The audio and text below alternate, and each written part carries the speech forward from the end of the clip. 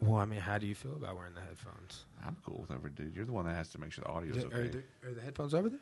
They are. They're right here. Okay, yeah. I mean, yeah. Go ahead and slip them on. See what you think. You don't have to wear them, but it's helpful because, like, lean into the mic real quick. Okay. So it helps you stay consistent on your audio. Like, I was thinking about not going with headphones when I first started. I have 3 pair here. I need to get a 4th pair and a 4th mic, but it helps me. So I got a little further away. I could still hear myself in my headphones. Yeah. But now it's way better. Right. So anyway, love, doctor. What are you doing? So we're live or recording because we're not technically live. We're uploading this after the fact, but we're going to upload it the same day that we did it. So, but I'm podcasting in the studio with Josh McMillan. We could say a lot of things, McMillan, because you're a man of many hats. I will just give you a brief intro, and we'll just talk about normal stuff like we always do. So you are, so I first knew you as a judo guy, right? So you're 4th degree judo black belt, is that correct? Yeah, that's correct.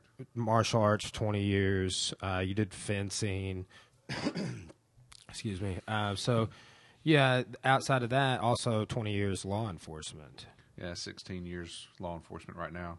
Okay, and then you didn't you work? And so one of your jobs, you work with you interface with the community. You were almost like the little bit of PR or mouthpiece. Public information officer for the city police department. Yeah, I'm glad that police departments have that guy. That guy's every guy I've dealt with. So I dealt with Drew Latch, and who's the guy right now? I keep forgetting his name. So there's really not one right now because the guy that was Quinn Jones, he's now a sergeant. He got promoted. Okay, and so they're trying to fill that spot. It's my understanding, but they haven't filled it yet.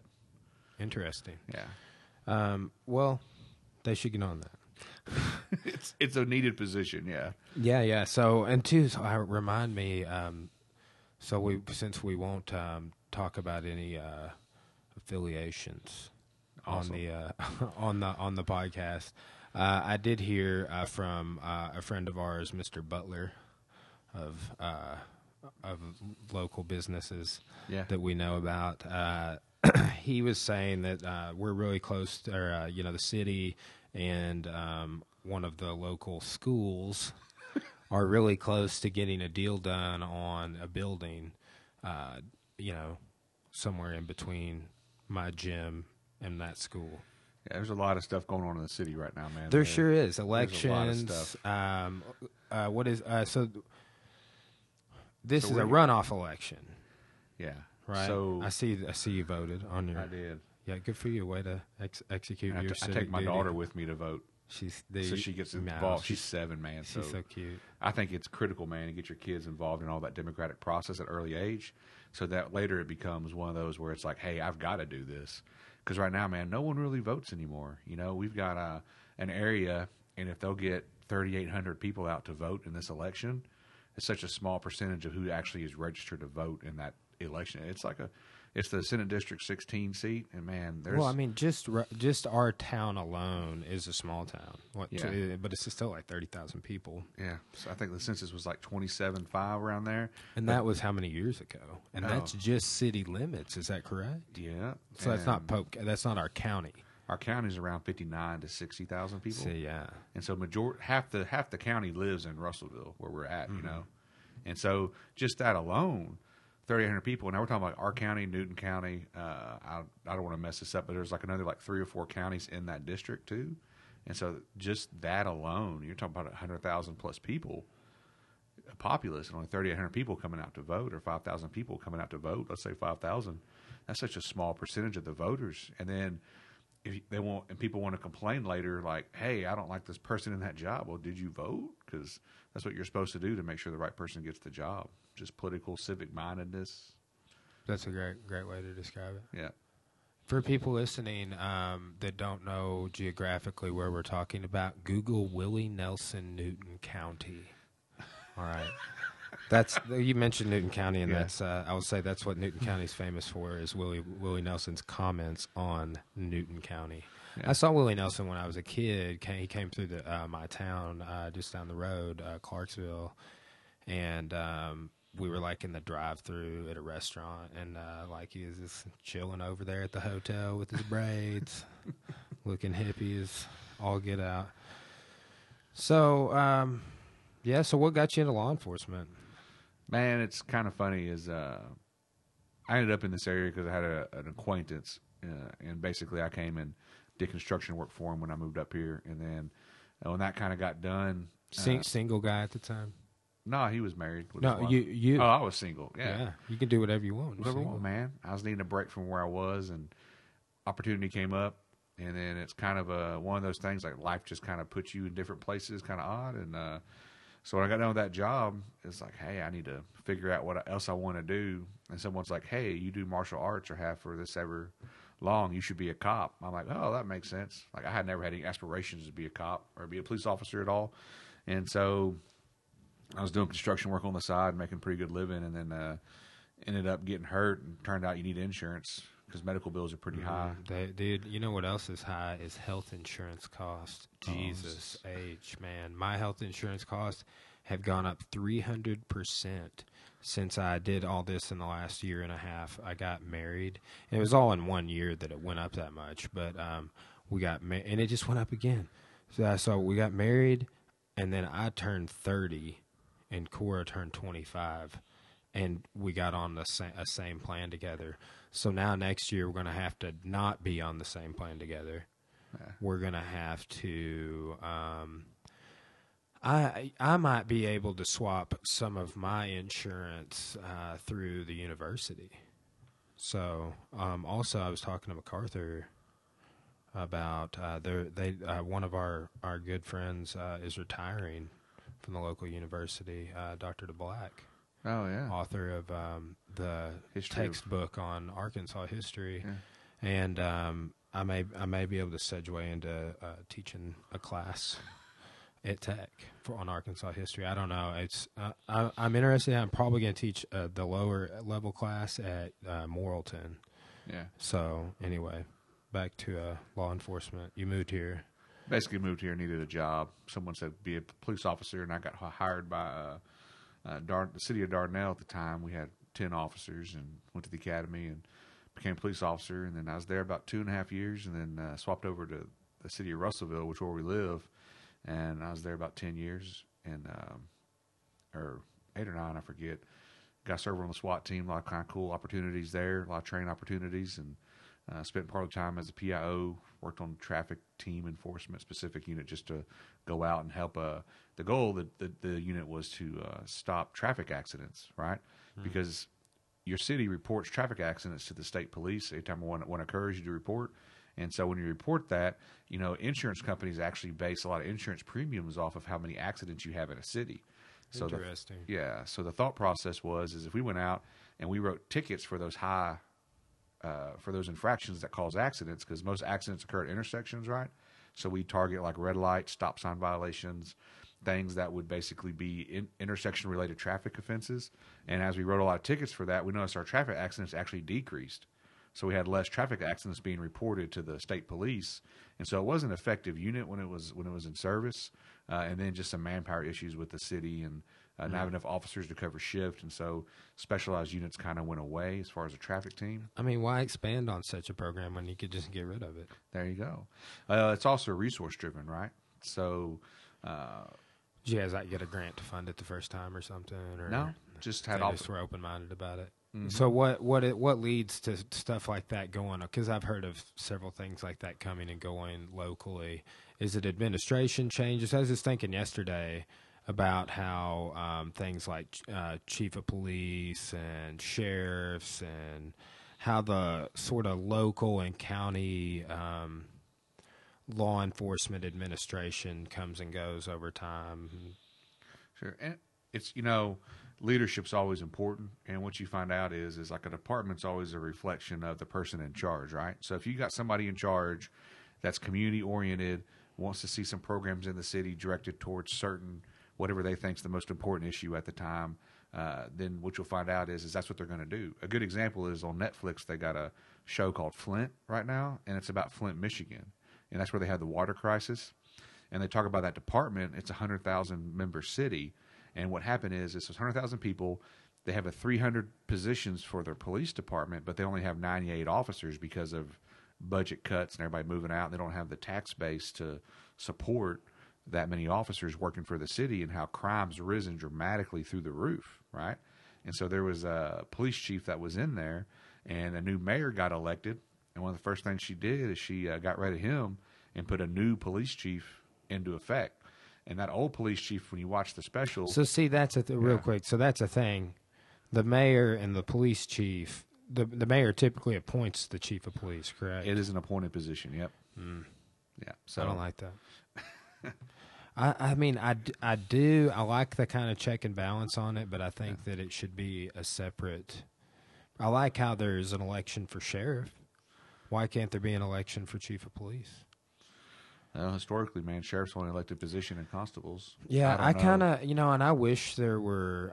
I wish some different positions were mayoral. I don't know how to say it. Appointments by the mayor.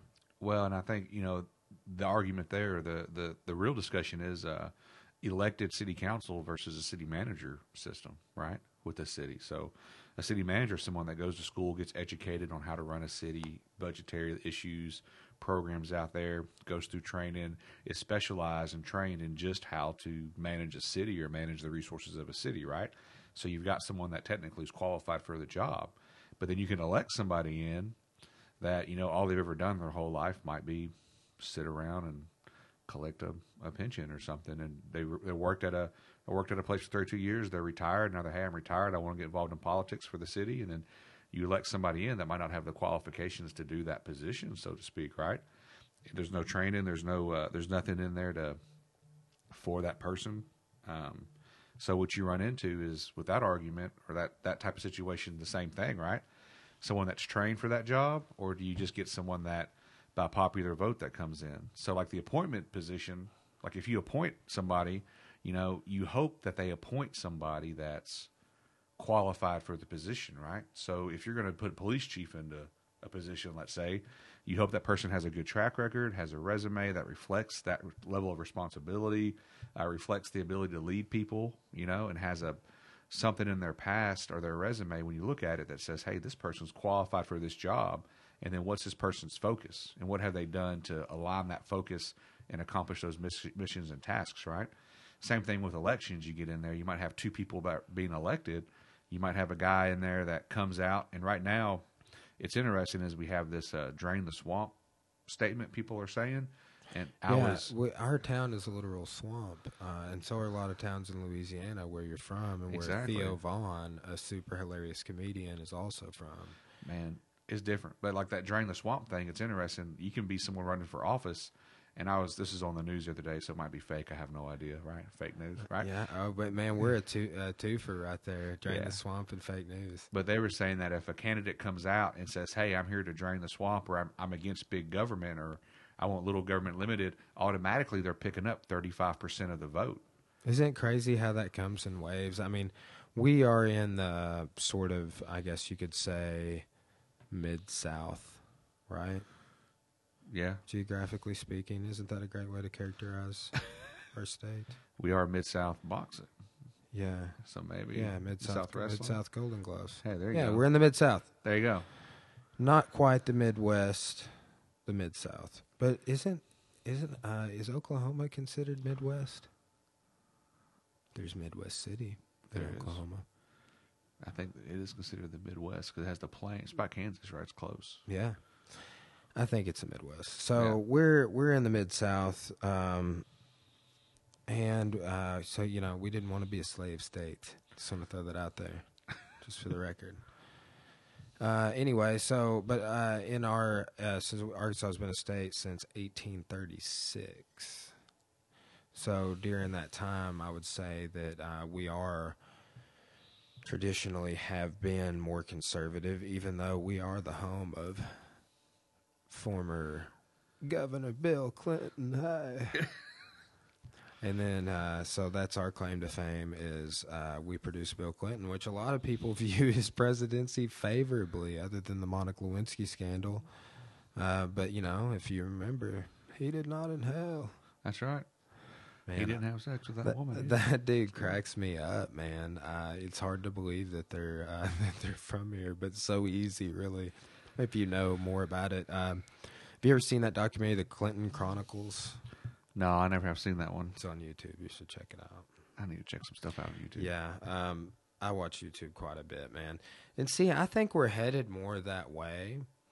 Some of the stats I'm getting, just like researching for the podcast, I think are bogus because the stats that I'm getting, and I may just not be seeing it yet, but right now, the one particular stat is that if I upload this, let's say we weren't doing video. So Yeah. like later on today, I'm doing an audio only podcast. So some people don't like to be on camera, and I'm like, you guys are killing me. But I'm like, Make no, you it's cool. famous. Don't like. Some people are just way more relaxed. If they're on the camera, they're just like,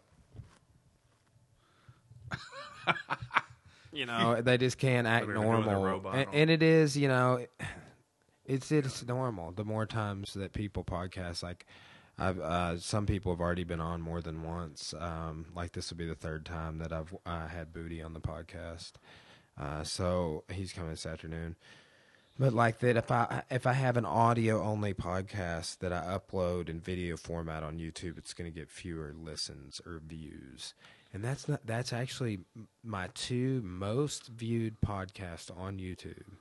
Audio only? Audio only. I tell you what blows my mind is this younger generation, and I've talked to parents and like their kids. I coach soccer for U8, you know, and there's this this group coming up, and like YouTube's a job. Like it's like, hey, what do you Dude, want? I'm trying to monetize both my channels. Dude, they're like, what was, you know, you're like, hey, what do you want to do when you get older? Not architect. No, it's like I want to be a YouTuber. Dude, I closed my that's a thing. Yeah, I know. I It's closed the crazy. member site down and moved everything to the gym's YouTube because like I just like monetizing it. That's a way shorter term monetization. Come to find out, and I didn't know any of this, and I think I told you a bunch of it already on the phone after I learned it. But I did a class with the dude that plays Master Ken. Oh yeah. Yeah, his name is Matt Page. He didn't even have a mustache. That's a fake mustache, bro. So Master Ken entered the dojo Ameridote. A lot of people have seen that. It's quality work there, sir. Yeah. Quality. Well- his workout video for Sweat and Bullets. Oh man, my classic. god, dude! Yeah, the machine gun shells. That wouldn't go over well right now. Like I bet they're not sharing that. Maybe they should. Yeah. It'd probably be one of those videos that goes viral because of the subject matter again. But that's I never thought about it in the terms that he broke it down, and once I did, I just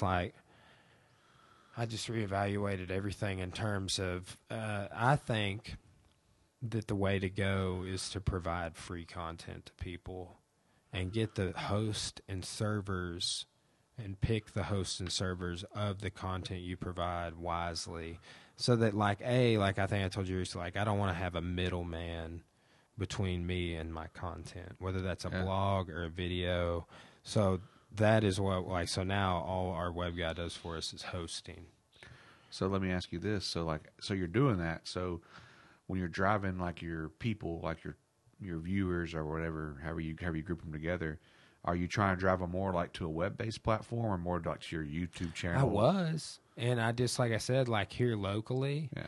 Like if I were to go broad with it, and I was kind of beta testing it locally on our members, but we just weren't. We were getting people logging in and using it, but then it's like there was serious lag time between the videos I would edit and provide and them getting uploaded, and just this, that, and the other. So I just and two, outside of that YouTube class I did, which is all about like making a show. So like that's essentially what I'm trying to do here. This is like the super humble beginnings. It's like, my goal would be to, like I said, kind of start doing different locations. Yeah. So like starting filming in my office or setting up to film in the gym. we've cleaned out that one room with has the shower and like where like the closet is and all that. Mm-hmm. I thought about just throwing a couple of chairs in there and I could just do, but like I'm trying, and I'm probably not going to do that at the gym. It's just so hard to rely on filming anything other than technique videos and vlogs and stuff. By the way, it's called a vlog. A vlog. It's not a vlog. Is that like? So I was calling it a vlog. I don't know why. So I heard somebody call Vlog. it a vlog, and here's the thing: people call it a vlog.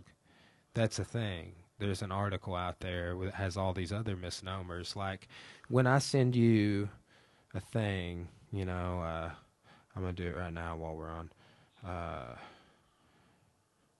Let's see.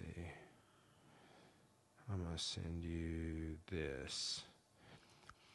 So what would you call what I just text you?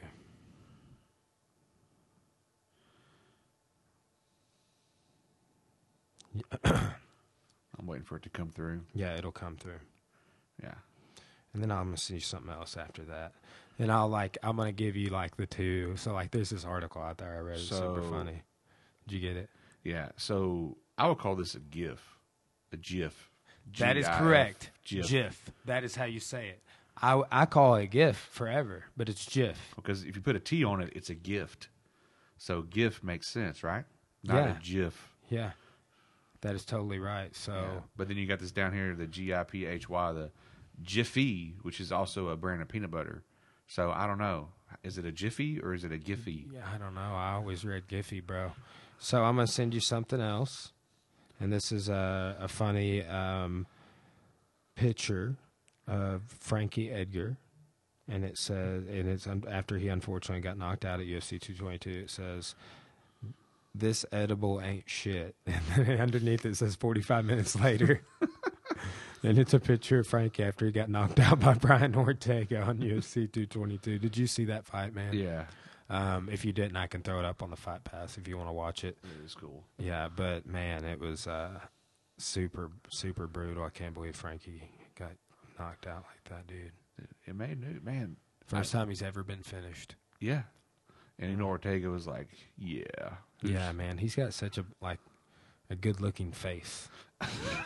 Have you noticed that? Yeah, like face his for face radio. is just like, yeah, it's like, dude, you could be famous, bro. You kind of are. Anyway, so Now I would call that a meme. Is that right? Is meme correct? M-E? some people would say meme. I know someone from the gym that has a brown belt that says meme, and it's not me, and it's not Jeff Woods, and it's not John Brashear. So anyway, Motley, Yeah. from from all of our Sons of Anarchy season reviews, he came on the podcast. So Motley's moving, man. He became a game and fish officer. Moving up in the world. Pottsville to Game and Fish. You know what, pretty good step. game and fish? They're Joe Rogan had a game and fish guy on his podcast, and so you know what game and fish people do in like L.A. Is there even like wildlife in LA? Oh yeah, dude. There's like coyote problems, and So they're basically like a nuisance abatement team. in a sense, yeah. But they also study them, so it's fascinating how. So like, there's a correlation. So I see coyotes around the gym all the time. Yeah. But there's a correlation over the last 30 years, and then even before that in bigger cities, with leash laws and coyotes moving into cities and like eating your cats and stuff. Yeah, that's normal. It's like right now we got the hog problem, right? That's being studied everywhere. Are we having that around Russellville? Oh, we got land up in Dover and we got hogs everywhere. But they're doing that abatement for the farmers, right? So Texas, man, it's huge. Huge deal down there for Texas. And Arkansas is a huge deal too, but the University of Arkansas Extension people, they've got like a whole website, whole web presence just dedicated to the study of that. But, we've got that wildlife and fisheries major up there at our university. And there's a lady, and she just did a study on feral cats. And her whole graduate thesis that she worked on, she would walk around and she would tag feral cats. And then Interesting. yeah. So she got money. There's so many everywhere, dude. At the Yeah. back of every restaurant, everywhere. I know. And she's about done. I'm kind of curious to see what what she's going to find out. But the Game and Fish, the Forestry Service, they've all got divisions of biologists and botanists. Yeah, and people I've that got a work for couple of 'em. guys at the gym that work the Forest Service. Yeah, and they just go out and their whole job is to like track the patterns of bugs, track the patterns of wildlife, of plant life, and to see if there's any changes. Like we had the deer, they've got that chronic waste disease going on right now that they're tracking as well. So they're tracking all that stuff so that people know what to expect and what's to happen. And then that's actually a precursor to kind of what's going to happen in your area and what the wildlife's doing. So they've got some pretty cool stuff out there on researching that and how that correlates with changes in the environment and how that correlates with different things happening. So like if you come in, for instance, and you put in like a really nice way to like divert the river so you can have the river be bigger. The Arkansas River used to only be so big. You have the bridge at Darnell over there, that you could basically step across it. There's people that are alive today back then in the 50s and 60s before they did the Arkansas McKellen navigation project. You could actually go to the Arkansas River and just like step over it. It was like a little creek. And that was in like probably the 30s, like a New Dealer era. Yeah, and then they came in and they actually did all that. Well, that changed the area totally. Oh yeah, they flooded Russellville. Yeah. Yeah, that's a thing in Europe too, man. Like Northern Europe, like Dutch countries, Netherlands, they actually in the wars of Louis XIV. What are you doing? I wanted to get a dramatic moment, but so France did invade the Netherlands at some point, and the way that they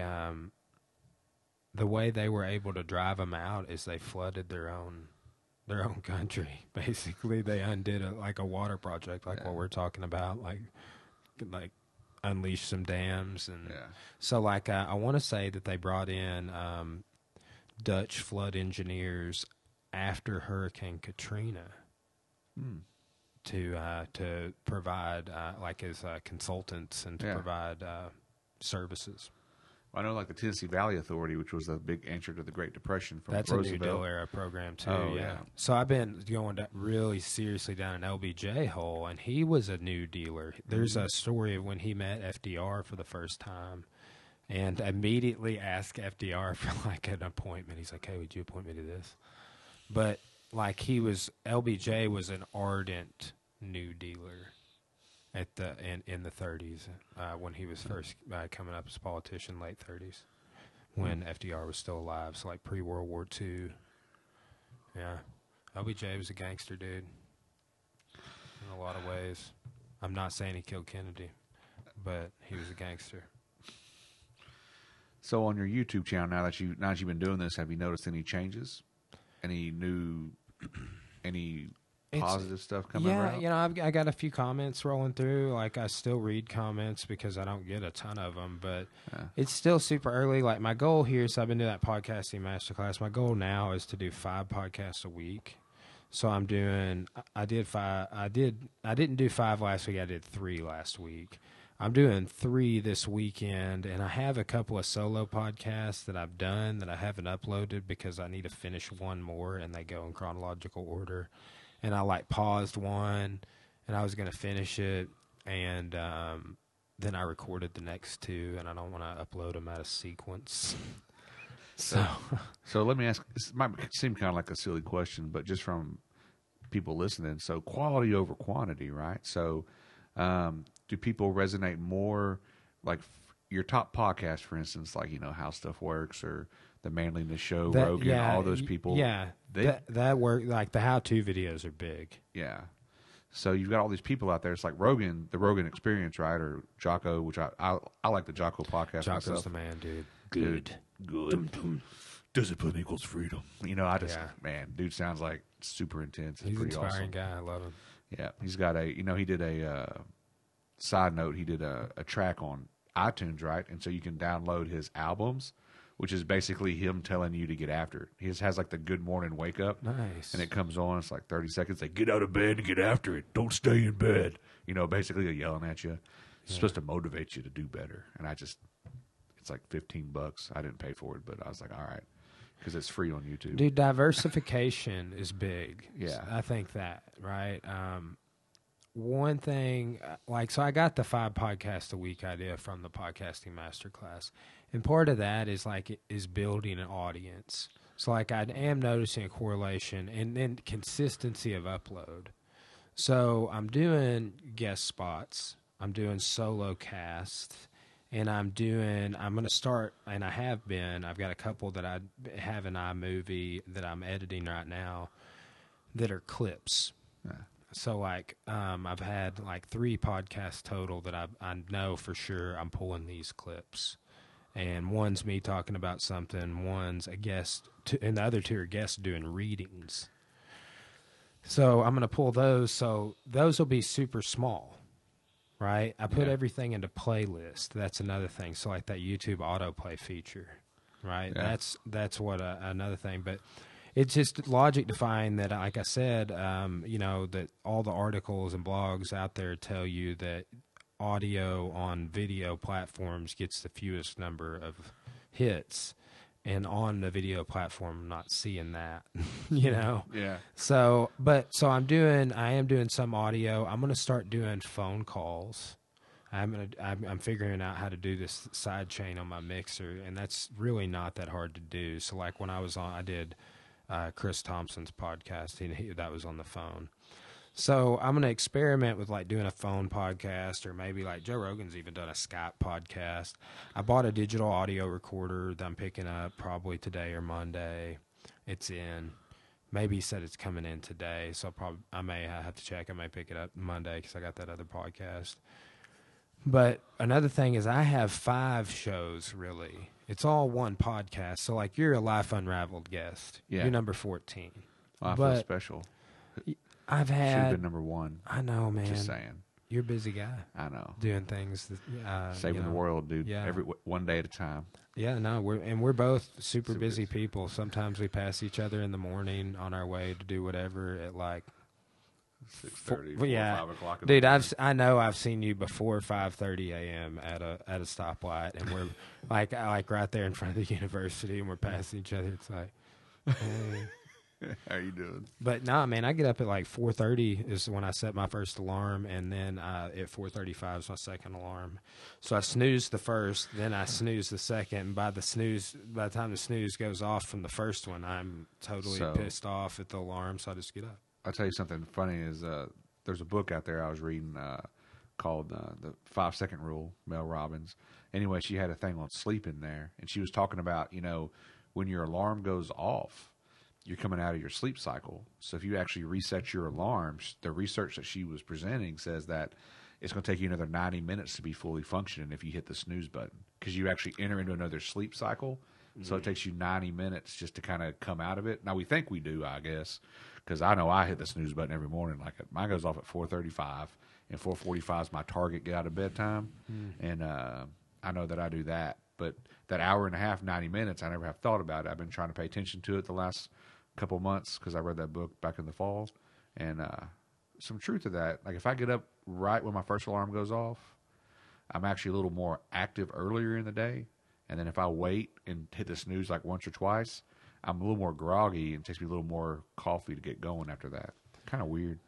Yeah, I've got a coffee. Yeah. I just remembered. I may go get that here in a second. So the question on quality versus quantity. So Michael Hyatt was one of the first people to reach 1 million viewers or followers on his social media stuff back in the day. Yeah. And I say back in the days when I was PO for Russellville, I had to study this stuff. And he did a book he released, and I remember reading about it and going through some of his stuff online. And he was talking about consistency. And so the question I've always had is consistency, right? So I can't produce world-class memes or GIFs or GIFs or produce world-class material, memes, every time I put something out, right? So I might do 5 things a week to create consistency. It's just like the Jordan stat. Yeah. Right? How many times Jordan threw the ball up versus how many times he scored points. Yeah. He threw the ball up a whole bunch and didn't score. An insane amount. The number of misses. I'm going to pull up that stat right now, but go ahead. Get with what you're saying. I think that's the answer, because it's one of those things, so people listening that entrepreneurs or people out there listening to this, kind of wondering about, I can do a YouTube channel. But then people get caught up, I think, in this idea that you've got to produce world-class art that's going to go viral every time you upload it, right? Yeah. But only certain people can do that because only certain people have the followership to make that happen. So as you're doing this process, so you're going through it, I didn't know if there was anything that you're in your master class or anything you're looking at that talked about that or addressed the issue of quality over quantity or consistency versus. It's big on consistency. That's why I got the 5 a week thing, is so you have consistent uploads. So, like, even if I upload a clip, so like today, like, so I might not get that 5th one. Like, I'll get that 5th one this week by doing those, by finishing out that one audio. I'll actually get 6 this week, but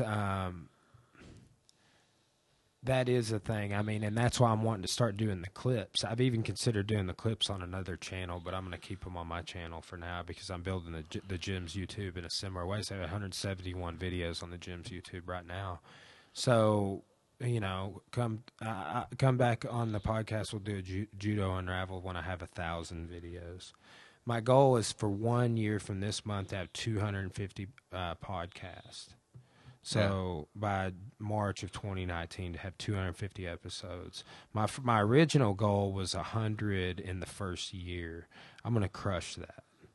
So one way or another, but I have these 5 spots, so that allows me to diversify in terms of I haven't done the first one yet, but I'll start getting on those super quick because I've been doing tons of research. I've probably done over 40 hours of research this year on this 1968 project I'm doing. And fortunately, probably next semester I'll get to teach U.S. history too, so I'll get to lecture on that same stuff. I'm going to use some of those things as lecture notes, but all on this LBJ stuff. So History Unraveled. I just sang after the show where I just do TV and movie reviews. So we've done a few clips of those, yeah. Well, you know, like anything in that, like one time we were doing one of those and we talked about everything. It should have just been like, then there's the Life Unraveled. So that's just like, we're Life Unraveled right now. So you're the Life Unraveled guest this week. I'm trying to do a Life Unraveled guest every week. And then the Music Unraveled. So we're reviewing concerts that we went to see. So like I'm going to go see A Perfect Circle in Dallas. That's going to be a good one. That'll be nice. I've seen Dave Matthews here in a few weeks. So are you taking your guest with you that will come back and talk about it? Or how does that work for you? Sometimes, like Booty and I could have gone to Avett Brothers the other night, but it was in Tulsa and Cora's out of town. And I would have had to move my schedule around. It was just going to stress me out. And so I was like, no, I'm just going to hold off. But he went, so he's going to come on and talk about that today. But sometimes it's that, or sometimes we just like sit down and we're listening to a band on the TV. Like one of my long-term goals, and by like over the next year, I'm trying to monetize the podcast. So we got on Spotify, so I'll get pays per play. But I'm trying to get YouTube monetization. I'm trying to get some sponsors that I could like. So when I did a little intro for you, I'll be like, listen here, cocksuckers. That's how Joey Diaz like starts his podcast, and then he's reading. Then he's like, Burger King, chicken sandwiches, you know. And it's so he did like ads at the beginning, but it's like the Joe Rogan experience. Yeah, a podcast doesn't hit you with a ton of ads, and man, it's cool because I'm learning about podcasting. I did this master class. I was hoping that I was like, man, I was considering doing not a master class for film. Yeah. And I still may. There's a way you can get an annual subscription, and I may do that. It's super cheap too, man. It's like $180. Yeah. And I paid like $30 for the Adam Carolla podcasting masterclass. But there's one on there with Scorsese and Ron Howard and comedy with Steve Martin. It's like legit people that are at the top of the game. Like, let me tell you how I did it. And you're like, yeah, let's look up what it's like all. $20. You're like, oh, sweet. Masterclass, man. That's a pretty sweet deal. There's a bunch of masterclasses. There's one on writing. I wish Gordon I would have thought Ramsay. of masterclass, man. Yeah. Because that'd been great. This could have been us. Yeah. But that's too, man. Side hustles. I'm just trying to follow. I was my idea to do this, to do a podcast for over a year. So what's interesting, Forbes magazine just had an article come out about side hustles, and they called it Side Hustles. And they were talking about people that have business or in business or whatever. And they said the goal in life is to make your side hustle, which is what you like to do, what you want to do, make it your main hustle. right? So Yeah. you work at it till you get it where you want to. So it is pretty interesting. Well, We talk about like the new entrepreneur, man. It's all about side hustles becoming your main hustle. Well, I think this too more than anything, and like I'm just stealing and then repeating something that Joe Rogan said that a guest said that I watched both of those episodes.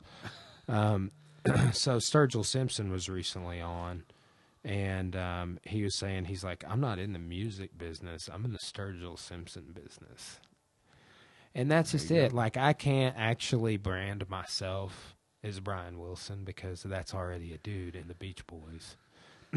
I mean, I can't like But you make can be any better. social media page. There was an issue there. I had to submit to Facebook when I made my Brian Wilson Jiu-Jitsu, when I was competing all the time and sponsored. When I made my Brian Wilson Jiu-Jitsu page on social media for like shout outs and to sponsors and stuff like that, and just sharing about competitions and videos. But they were like, "Hey, well, you can't use this name. You can't make a page that's a part of it, that's an organization or a fan page or anything like that with Brian Wilson, the name. There's no websites with my name." That's So because like, you're not a Beach Boy. well, because that guy's got everything on lock. Oh, And yeah. it'll be on lock even after he passes away. You Like know, for Elvis Presley's years. on lock forever. Yeah, so I'm probably never going to get those domains, but like we do. So I'm doing a Sports Unraveled playlist in YouTube, but I've done 3 Jiu-Jitsu Unraveleds and I've done 7 MMA shows. So while you're the 14th guest on Life Unraveled, there's 10 other episodes, 11 other episodes, not 10. Then the Sports Unraveled playlist between Jiu-Jitsu and MMA. We're going to do a boxing episode here soon. So it's really just like everything I'm already involved in. And then, too, just like sitting down with cool people. Like, it's a great way to just, I was like thinking earlier, I was like, oh, I just sit down and talk with my friends. They're super busy and they can justify it because it's this super new hipster thing called a podcast. I don't know if it's a new hipster, but yeah. Just be like, hey, I've got an appointment. I'm going to be on a podcast. And people, like, you tell them that, and they're like, oh, cool. Yeah. Like it's not. When I hear that, I wouldn't be like, "What are you doing?" Like what's a podcast? But everybody, that's just kind of, particularly people on commutes. But too, some people from my generation are listening to podcasts on these commutes on YouTube instead of doing audio downloads and stuff. Do you need to make any phone calls? We're or good, anything? man. Because I'm gonna go grab my coffee real quick if you do. I think you and should. we Get some can pause coffee. or edit or whatever. But I meant to get a drink before we started the podcast, but I'm gonna go ahead and grab it real quick. All right. So, all right, got the coffee. Life's good. Perfect temperature too. Man, why do they give you coffee so hot? We got a gas station coffee before, and it was like 4,000 degrees, like burning through your flesh if you spill it on you. Remember the Walmart? The McDonald's McDonald's, lawsuit? yeah, like $15 million for coffee. Burn somebody's lap off. It's coffee, man. It's hot. It's like common It sense, you know. is. I always actually get a cold brew, but I actually get it with no ice. You do the nitro brew though, don't you? A lot of times. There's a way more caffeine in that than there is in normal coffee. You're though. damn right there is. It's like legal drug addiction, man. Cool stuff. Yeah. Mormons will not take any caffeine in. Really? Yeah. Because it makes your body do weird things. Are they worried about stepping off that slippery slope? I don't know. I could be incorrect on that. I know for a fact I feel like they won't drink green tea. But I also feel like I sold some Spark to a guy one time that was a Mormon, and he said that he could have it, and it had caffeine in it. It has a little bit. So they might be able to drink coffee. Maybe they haven't discovered pre-workout yet or put it on their banned substance list. Yeah, I wonder if that's how that works, like a banned substance. Yeah. list. The Mormons got a list they send you every week. Don't do this. Yeah, so what we were talking about, master classes and podcasting and stuff. So I'm going to need more equipment to do some of the things I want to do. That's how it is, man. We did our fight companion the other night. That went to the Sports Unraveled, so we bought the UFC. So as I was saying, if you want to watch on the Fight Pass, the Ortega fight, and I can throw it up. But so like what I'm going to try and figure out how to do now is to split the audio. I want the audio coming from the mixer, from the TV. It's like, is it from the TV into the mixer and then into our headphones, and does not record. But I'm also going to start recording, like when we play songs and stuff, because when it goes out onto the audio platforms, I don't have to deal with those copyright issues. Yeah. It's just YouTube that I don't want it to record. So I want it to record on the digital recorder that I'm going to be having next week instead of my Mac.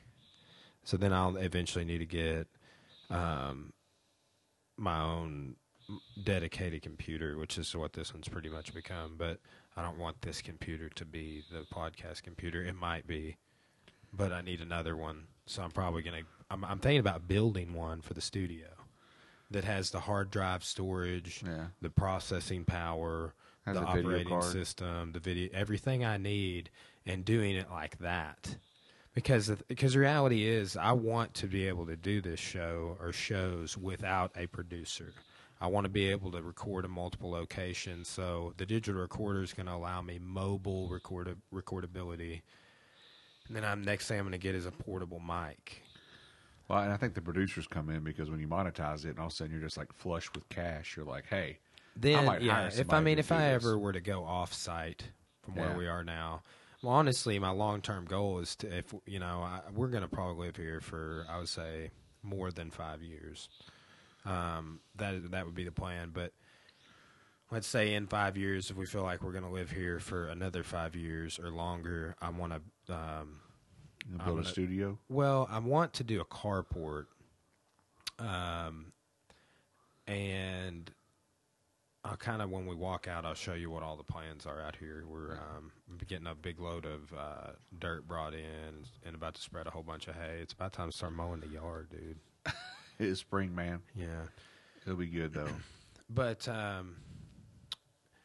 weather change. I know. And so I got this, and that's what slowed me down on that outdoor project was just got hit with the cold weather and then the rain.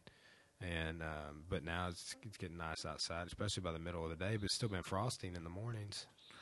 Well, I tell you, the weather, man, it's about changed. It's about time to start putting your plants in the ground. I do gardening and stuff because we grow our own. Yeah, man, I want to move that same direction myself. I'm trying to make this like the homestead.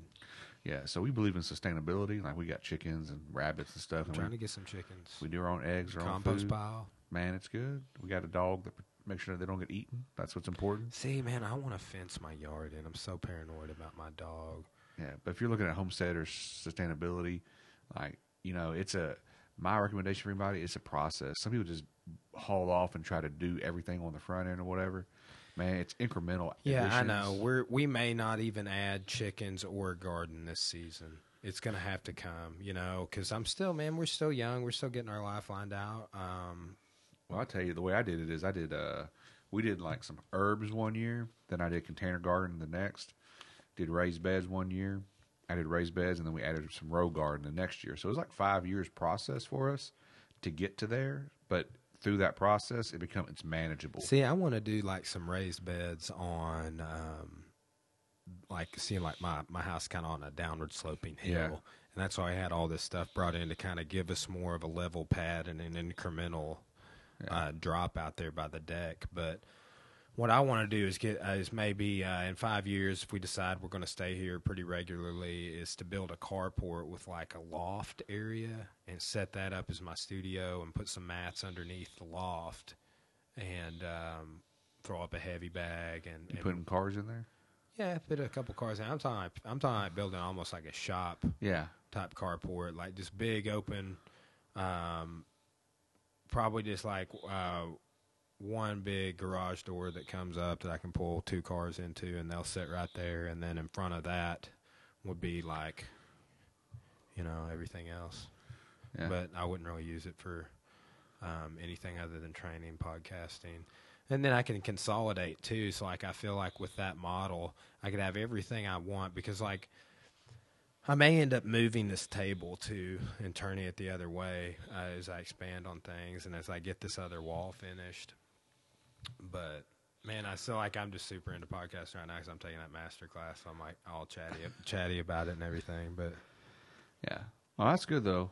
It's good to have aspirations, things. I think the thing people people do a lot of stuff and they lose that drive or that motivation to do it. It's the people that can keep it after that motivation's gone. That's the trick. Is how do you take a project that you're super motivated about and you start it, and after about 2 months of it, you're like, man, that's a lot of work. And man. It starts dying down, but being disciplined and actually getting past that motivation feed. I've done tons of things like that. Have petered out for me over the years, and in relation to things I'm already doing, though. You know, I mean, like pretty much, like anything with the gym is been and stayed super consistent. But we try new business processes and they fail or don't work, or try to do certain things a certain way, and it's just like trying to always figure out what to do is it's pretty much what I'm focused on. Trying to figure out how to reach that market. And two, some people cannot live with it. That didn't work. Like they just struggle with it, you know, and I don't. And then two, on the flip side of that, some people don't like legit live these unhappy lives, or maybe just they're not unhappy, or they don't know why they're unhappy, but because they don't have aspirations. They're content. They don't have hobbies. They don't have anything, or everything's a burden. It's like I've met people like that, and I think that's why I am the way I am with a lot of things. Is like focused on forward progression and everything I'm doing, and then consistency. Like I played music since junior high. I've got a music room, so like if I get a studio outside, I can bring all of that into one location. I can have like this idea of having like a sectional, almost set up like a little living room. Yeah. And do either that, or like I would like to do like multiple locations, or not multiple locations. That's what I'm going to do in the short term, but multiple, instead of having, hey, let's switch camera angles and blah, blah, blah, having one where it's like, we're all just sitting on a couch watching the TV instead of sitting here at the table with the TV right there. Yeah. You know, or we're all just kind of sitting in two chairs, just kind of kick back, like in a living room type setting. It's like couch, two chairs, or sitting at a table is kind of like my three visions for like backdrops, and like making them their own individual thing. So I don't ever plan on going more than 3 cameras, but then I have to get the hardware to switch between the cameras, whether that's voice activation or button. So, big dreams. Figuring out how to do all that, dude, is the hardest part. It's probably, I was doing the math on it. I probably don't need $2,500 of equipment. And dude, that's like, in 1 year, I think that I'll be rolling in some sponsors. I think I'll be making money from ads on my different. So I've diversified a lot, like with what I'm doing, and the two podcasts that's telling you got the most views on YouTube were Jiu-Jitsu Unraveled about Rickson. Yeah. And so, like, I've just been trying to be super real with my content. It's like doing the vlogs. It's like I did these vlogs on the gym page on, like, training with Jack Toffer and training with Rickson. The next one I'm going to do is Rickson when he's promoted to red belt, and how fucking awkward that was. Well, since you were the guy working with him, that's going to be pretty cool. It will be. And what I think I might do. Think about it, you were the last guy to work with him. I know. I realized that after he was promoted. Dude, it was such an emotional time. I like teared up. You know, I was like, oh, he's getting promoted to red belt. Oh my God. Yeah. You know, but I mean, I worked with him as a black and red. Yeah, and then it was crazy. Like I was the last one, and like I walked up to Caleb and Jack. I was like, I was with Rickson's UK when he was promoted to red belt, and they're like, and Dring says that too. He's like, you were Rickson's UK when he told somebody that. I think he told Donnie Aaron that. So yeah, world famous. Yeah, in the jiu-jitsu world, right? See, yeah. Who was that guy that was with Rickson? Oh, Brian Wilson. That was me. Yeah, Navy blue gi. Yeah. But I'm just going to tell that story of that. So basically from the Navy blue gi forward. Yeah. What we were doing when it happened, how awkward it was when it happened, and then when he said he didn't want the promotion for like 20 minutes and all the speeches. And what I'm probably going to do is like watch it while I commentate on it. And do a podcast episode on that, and then just do a vlog at the gym. And man, I just think too, I think free content and getting platforms like YouTube to back you But do you find it? Do you find or it, iTunes or whatever? do you find it hard to get your content though? Like as you're going through, like so five podcasts a week. You know, that's 5 topics. Is that hard, or is it just mainly geared toward? Not really, because you're the topic. I'm And the then topic. you're the topic, and whatever I've got going on, and just like it's just like that's why, like I said, like we maybe wouldn't get to talk this long at one time. Yeah, If I wasn't doing the podcast because we're it's both just a busy. conversation. So it's a way. It's like almost an excuse to sit down and talk with your buddies. But too, like I have a goal. So like I hope if I have any women listeners, which I know I do. I've got some female guests scheduled. So I've got a lady named Christina Mello, and she is going to come on and talk about suicide awareness. She's been, I want to say she recently had something that ran in the... Does she work for somebody, or what's the story? She's actually a nurse. Because we do that. I think April 7th, that weekend, is our Out of the Darkness walk. Really? At Tech, and it's one of the top ones in the country for raising money for the American Suicide Prevention Foundation. Man, it's a really good event. What date is that? April 7th is the day of that walk. It'd be kind of nice if you did something tied into that. Yeah, but that is a good idea.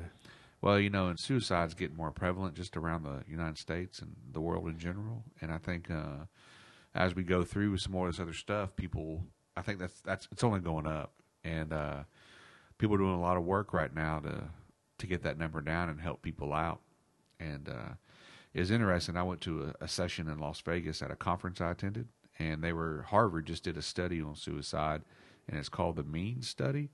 And I didn't really realize this. You know, we always talk about, you know, if you want to prevent people from committing suicide, pay attention, because it's not a random act.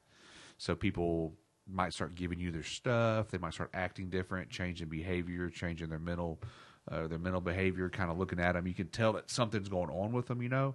Generally, if you have a friend or a buddy that you like or someone you hang out with, if something's bothering them, you typically know that's happening, right? Well, Harvard just released a deal, and they say 70% of suicides are impulsive. So basically, you got a friend that maybe his girlfriend or somebody dumps him.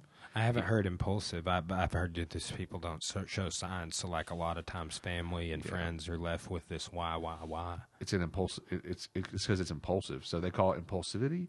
So 70% of suicides are impulsive. So if 10 people commit suicide, 7 of them were kind of spur of the moment, like in the heat of the moment decisions where they had a major life change or something occurred that crisis, traumatic event. And it could be anything from a relationship breakup to financial distress to loss of maybe position or loss of stature or anything. And depending on who it is, depends on how that affects them. And so that kind of blew my mind a little bit, because I used to think of suicide as a police officer. You know, I've been to a lot of calls where people have killed themselves or they've died. I've seen a lot of dead bodies just in the line of work. I was going to actually ask you about some of that, man. I mean, I know, right? That's got it. And I've met cops and heard law enforcement talk about how that's traumatic for them to deal with. Just the day in, day out, like you work in suicides. Like somebody was telling me one of the very first things they had to work was a suicide as like a rookie cop. Yeah, and I think what happens is over time, there's some really good information out there. You know, just in responders in general, we do what we call detachment, and that's called basically emotionally detached from situations. Because if you're emotionally invested in a situation or emotionally charged, you can't make a good professional judgment to help resolve that situation, right? So when you go to that thing, when you first start, you know, you're trying to find your way or find how it would do. Because a lot of people, it's interesting in our profession, and I tell people this all the time, is you think you want to be a police officer? Man, that's great. Come apply, get on the force. Great. And you might have somebody that's like physically fit, looks like a cop, right? Puts on that uniform, you're like, man, that guy's a cop. He looks like a police officer. So put together, his boots are shiny. And then he gets on the job and, man, he hates it. Even though his whole life that's what he thinks he wants to do. And then you get a guy in there that you're like, this guy's never going to make it. And it turns out, man, he's the guy. That he's going to be the future police officer. Is going to do a good job. He can handle the stress. He can do what he needs to do. it's just a job. You don't know if you can do it till you get into it. And that's the thing people don't understand is it's like a lot of stuff is until you're put in those situations and have to deal with that or deal with those instances or whatever, you don't know if it's going to be for you. So one of the ways we deal with a lot of that stuff is just through emotional detachment. The trick with that is there's a guy out there. It's called Emotional Survival for Law Enforcement. He wrote a book, Gilmart. I mean, it's a really good book. It's probably one of the #1 books we actually have at our office. We have several copies, and I hand it out to my officers just so they can kind of read through it before they start the job and get on the job. Because we got to make sure a couple things. Number one, suicide is a huge thing for law enforcement community, right? It's a huge thing. We have one of the highest rates of suicide for the profession in the United States. It just is because all the traumatic, post-traumatic stress stuff you go through, all the stuff you see, you know, it's a lot to handle. And so it's just a high rate of suicide for our profession. The other thing is we tend to take that emotional detachment and we apply it to our family, our personal lives, our friends. And so you're never... Yeah, I know. And the job, right? And you're never invested. So you find with emotional attachment, you never get invested in anybody. So like a good example is like your wife or your kids. I mean, I love my wife and my kids, but I've got to make a conscious effort to make sure that I spend time with them. Put the time in. Put the time in and have that relationship because they need that because a lot of that, I mean, that affects people's lives so much. And then the other thing is you know, we have what's called gallows humor. I don't know if you're familiar with that. Like we'll make fun of shit or stuff that you probably shouldn't make fun of, right? Like dead bodies. Like Joey Diaz. Oh, yeah. I mean, you'll say, yeah. You'll make fun of child. I mean, you make fun of a lot of things because it's actually a form of coping mechanism. Yeah. So nothing's taboo in our world a lot of times, and it would be considered a hostile work environment probably by like Title IX or like some equal employment opportunity standards. Hey, I had to do the Title IX training, bro. Let me tell you right now. Yeah, I know exactly what you're talking about. Yeah, and so when we look at stuff like that, it's just the way we cope with stuff. Through gallows humor or through detachment from situations, and the trick for us is just to make sure that we have some mechanisms or some methods in place to help. And so if people out there and they're listening to this and they're kind of wondering like, man, what do you mean mechanisms, or what do you mean you can do? Some of the best stuff I've heard is people like us in our profession. You know, they have what they call positive self-talk, where basically you have to tell yourself good stuff. And it's not a load of crap, but basically it's telling yourself what you need to do and visualize yourself being successful in how you do stuff. Otherwise, when you go to a call and you imagine yourself on a call, or you imagine yourself in a situation that's like people shooting at you, or you imagine yourself in worst case crisis stuff, you have to think about that before you go. Because when you get in there and that stress hits you, you got to visualize yourself winning. And there's stories of officers out there, Oak Creek, Wisconsin, the ski temple shooting out there. Lieutenant Brian Murphy was there. He got shot 15 times on that call, right? And I heard him talk at a conference I went to, and that visualization, positive self-talk, building yourself up. He was on that concrete being shot, and the whole time he's thinking is like, how do I kill this guy? How do I kill? He used the word, how do I take this guy out? And he's crawling under a car to get away from him. And in the end, he lived. 3 days later, he walked out of the hospital. Damn, that's some 50 Cent stuff right there, dude. Yeah, because as he's on that concrete, he has this thought. He goes, I'm not going out like this. I'm not dying in this parking lot. I owe it to my mother and wife. Is so underemphasized, I feel, man. Like, you know, like how many stories I've heard of a deer getting shot and then running like 100 yards like a bullet through its heart. You know, it's will to live, and you see it. I think we see it in nature a lot more. Yeah, but you see it in prison. Yeah, it's weird. Like you have stories of officers getting shot with a non-fatal life wound, with a 22 or 32 or a small caliber bullet, and dying. And then you got somebody in prison get shanked 42 times. Yeah, and they're like sitting on the table talking to you like me and you are, like nothing happened. Man, Danny Dring was telling me that 22s kill more people than any other caliber of weapon. Is that true?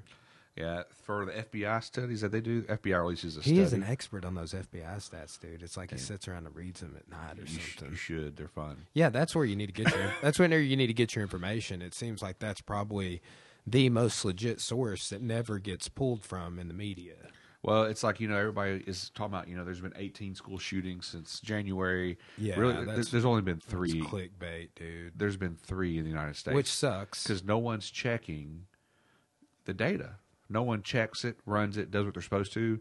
Someone says it, and they assume it's right, and that's not accurate. And I think that's the problem with a lot of things is people aren't looking into these situations to see what they need to do. And like 22s do kill more people than any other caliber, according to the FBI study that they released. And then it's good information if you like that kind of thing. And for me, it applies to my job and my professional life. And so it's important for me to have that information and know that stuff because, as you're making decisions out there and you go to a call or you do something or you're training officers to make those decisions, they need that information because that could be the difference between them pulling the trigger at a lethal encounter or holding back a little bit and making a decision not to pull the trigger based on some information coming out as far as what's happening, right? Yeah. So you remember the knockout game they had where people were just walking down the street and they would just punch somebody randomly to knock them out? That's crazy. Yeah, that's crazy. Did that happen around here? We had like one instance of it that I know of at the school. But other than that, I only know of one instance that was reported. But something like that, people watch that stuff, and then do you see so real quick? So we were talking about suicide a second ago. Do you see that? Has that been an issue at like local schools past the secondary education level? Oh yeah, for sure. I think it's more prevalent nowadays. We had someone about 4 weeks ago did it. And it was one of those deals where... like on the campus? Off campus. Okay. At his apartment. He's gone through some major life changes. Went and got a firearm from his roommate and took his own life, It wasn't his firearm. He got his roommate's firearm. And some issues there, obviously, just talking about gun security and making sure you know where your weapon is. One of mine is right under my mattress for when you come into my house and kill you the easily. Yeah. The 22 and the shotgun are also within arm's reach, so don't come here. Yeah, so when I was on SWAT team, we were always taught to search the couch. Like if I arrest somebody, put them in handcuffs, I'm going to sit them in the house whenever after we do our search. Before I put them anywhere, I have to search that area because a lot of people that are criminals or that's suspects, a good idea. They actually hide stuff under cushions of their couch, hands behind them. Next thing you know, this guy's got a gun and you're in a bad situation, right? One you could have avoided had you just done a precursory search of that couch or that immediate area before you set them down. So, there's all kinds of stuff out there you got to think about. Just little things that if you miss could cost you your life in the end. But on the suicide thing, yeah, we find that people around this area, it's happened several times. Everything from hanging to shooting, a lot of different instances, a lot of different methods. Well, that is a thing on these gun stats that are coming out. Is that this many deaths? A lot of times that they will report an accurate statistic, but they don't break it down. So it makes it almost a fallacy to say it in the way that they do, because they'll say X number of deaths in the United States were by guns, and you immediately assume crime, people killing each other on the streets, drive-by shooting. That's the mental image I got.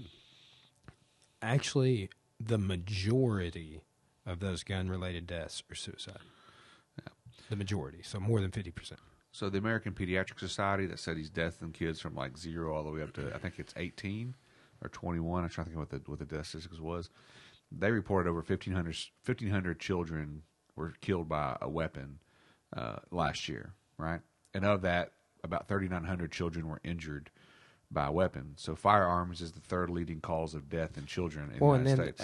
Outside of that, it's like, I wonder, it's probably a small number, but you break that down, it's like a lot of those are accidental.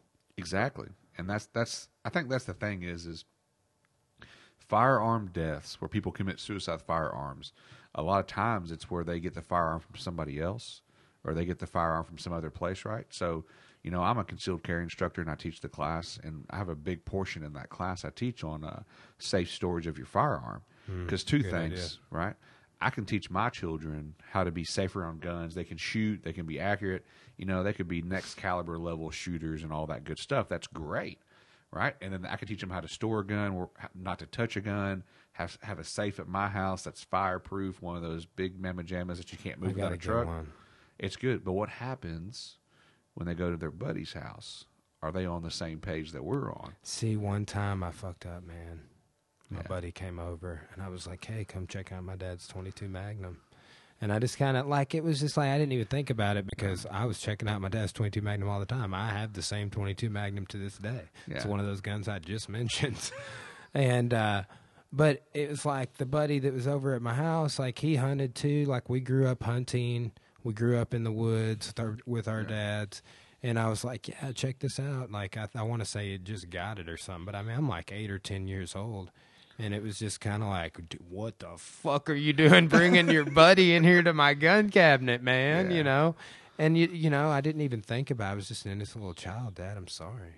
So when I was in high school, a friend of mine, he was 17 at the time, over at his buddy's house. They were 16. For some reason, they thought it was good to play chase through the house. And they were running through their house, and he is two-story house. Guy runs into the bathroom, the buddy of mine, and he locks the door. Well, his buddy's chasing him with a shotgun, trips on the stair, hit the ground. Yeah, killed him. He died at 17 from being shot by a shotgun from a 16-year-old, right? And so it's one of those where, like, it's like, what the, you know? And both of them were kind of messed up because they were running through a house with a gun, but didn't know how to make sure it was unloaded. What the hell was he chasing somebody with it through the house for? Just playing tag?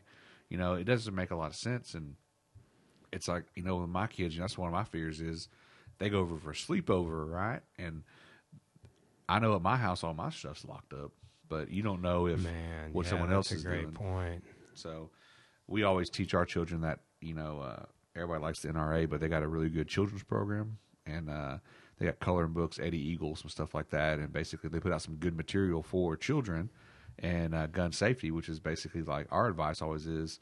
And as PIO at Russellville and doing those children's program and doing for college students, it's the same advice. Like if you walk into an area and you see a gun and you don't know what the hell it's there for, leave.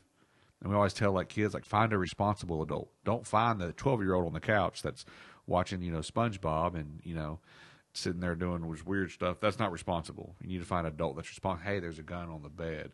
Because if they leave the area and don't touch it, it's going to help them not be injured by it when their friends playing with it. And so I think a lot of that could be prevented with just some good education and parents storing Well, and that's their why weapons. you come up with like plans for all these different things. Like you're in a restaurant or you go to a restaurant, like common stuff. Like there's a fire in the house and it's nighttime. Like you have a plan for all of that.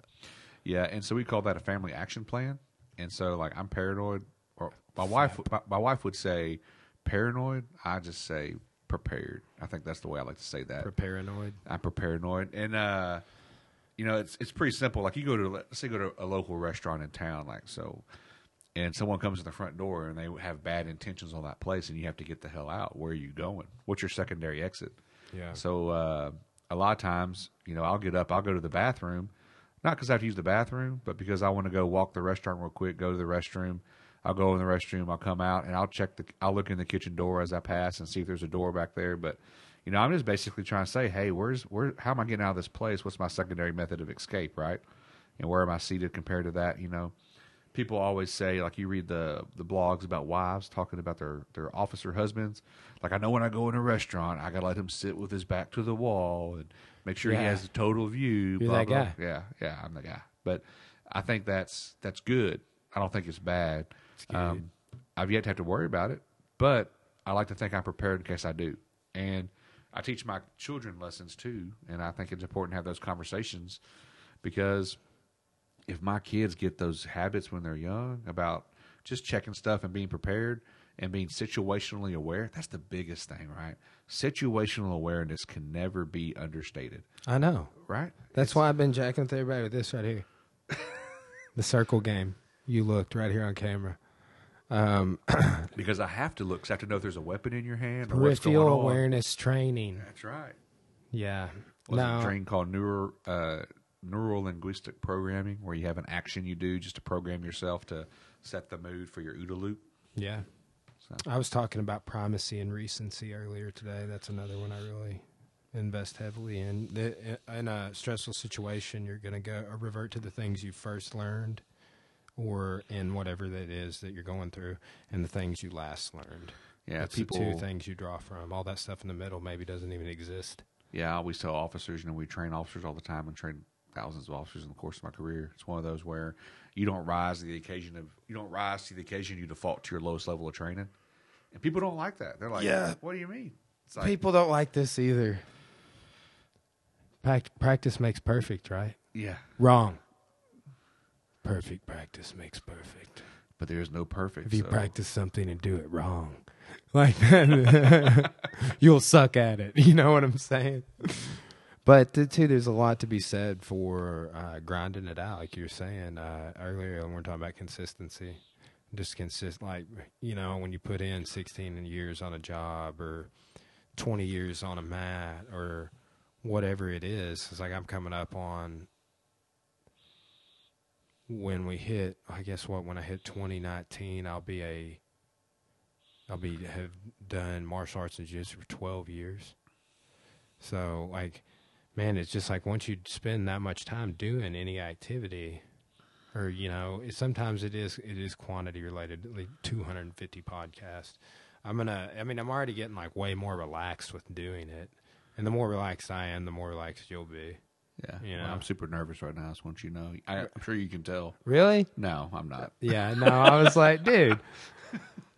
But man, some people are. I haven't had an issue with it or anything, and then sometimes I'm like, you know, it's really my job to like steer the conversation or whatever. But also, I kind of find that there are no jobs in here, and that you can't force things. You know, like we might have things that it's the goal to talk about, but.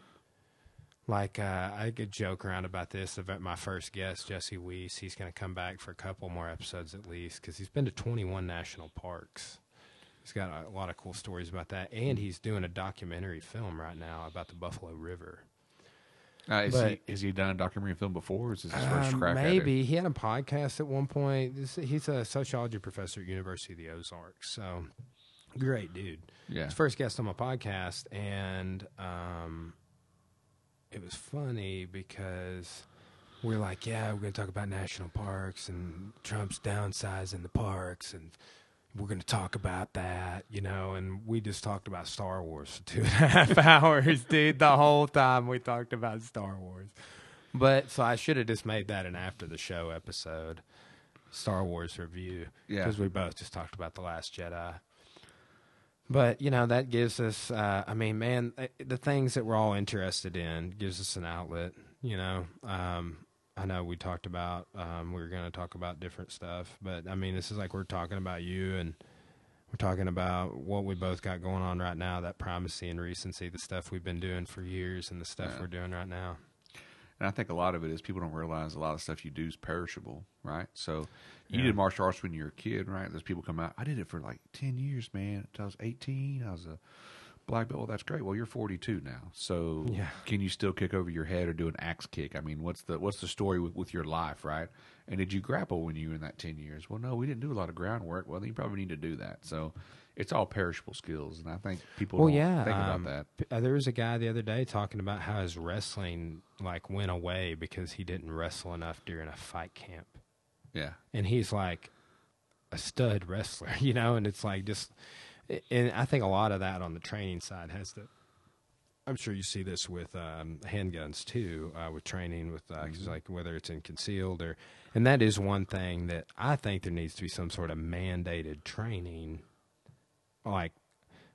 but there's nothing in place for that, I don't think. I mean, it's like what I worry about is people going to see like somebody like you getting it concealed, and then that's like the only time they go to the range is with you, you don't see them. And then they don't go to the range again. You maybe see them 5 years later when they recertify. But I think it's just an issue that people don't get that handgun practice. So there's not that level of safety. It's like you were saying, like, oh, there's a gun left out on the bed or whatever. It's like, yeah, that might be a thing. That was a thing at my house growing up, you know. But I think our backgrounds lend us to know the value of training. So, like, you did martial arts for 12 years. You train. You probably get your black belt in jiu-jitsu and get promoted. Which this month, dude. It'll be awesome, dude. I'm so excited for you. Oh, thanks, man. It'll be awesome. But so you're getting that. So, I mean, and that's a goal. And so you understand that to get that, the black belt's not a gimme, man. You got to bust your butt to get it, you know.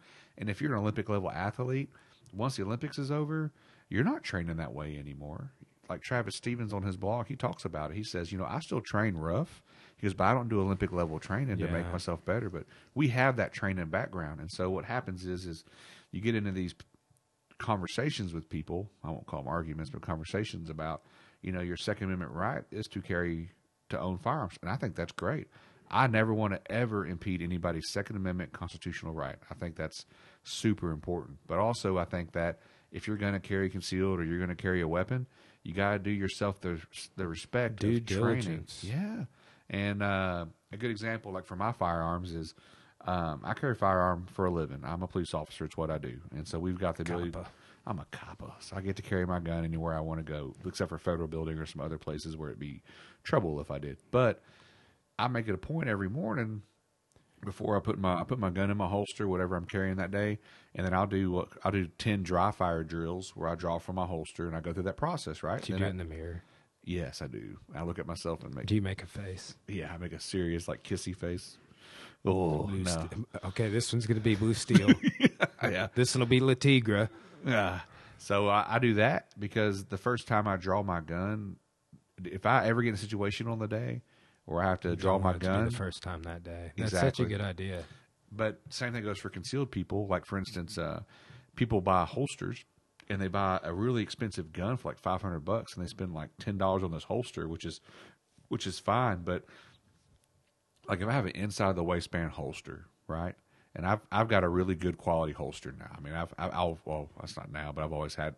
I spend like $75 to $80 on holsters. I don't really. To me, it's part of the gun cost. But if I draw, I think so. You need to take that? No, freaking telemarketers calling me from local numbers. Yeah. So like on my concealed carry, so here's people like for instance, on my holster, if I go to the range and I draw, it's really good. But what happens inside the waistband holster when you start drawing it a lot, you shoot your dick off.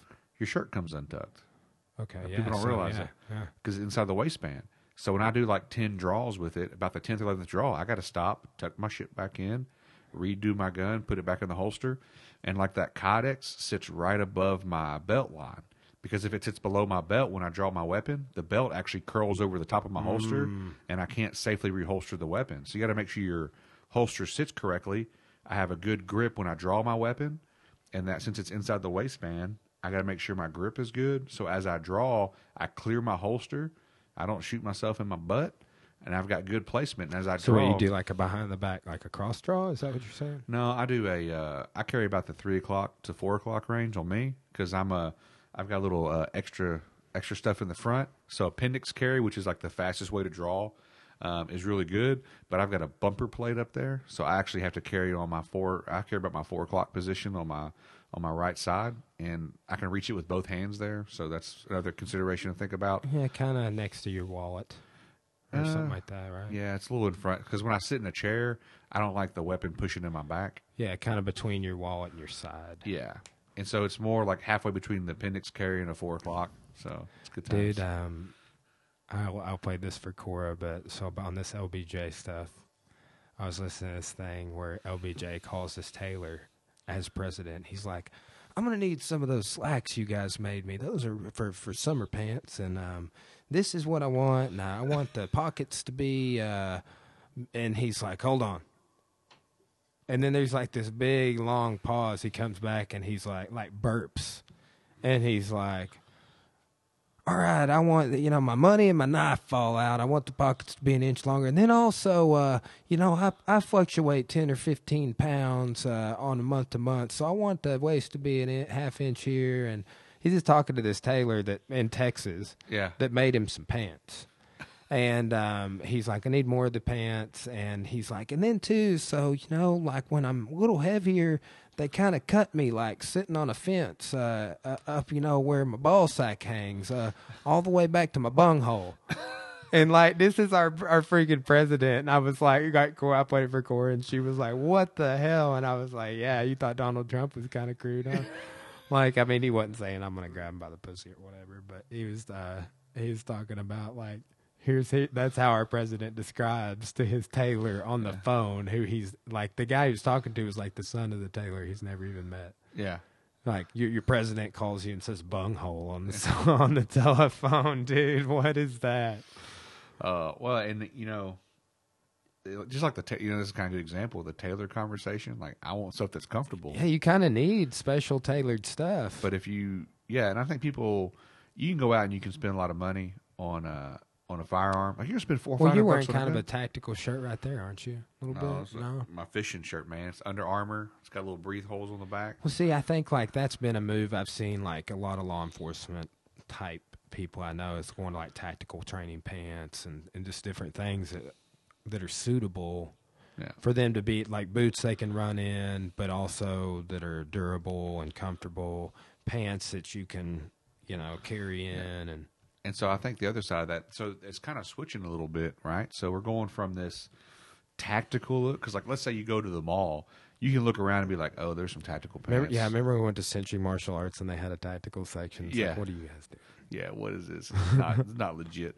But the move now is, how do you carry without looking tactical, right? How do you not draw attention to Trying yourself? to be a secret ninja, dude. Dude, for real, man. Like, if I'm someplace and I've got a weapon on me, that's fine.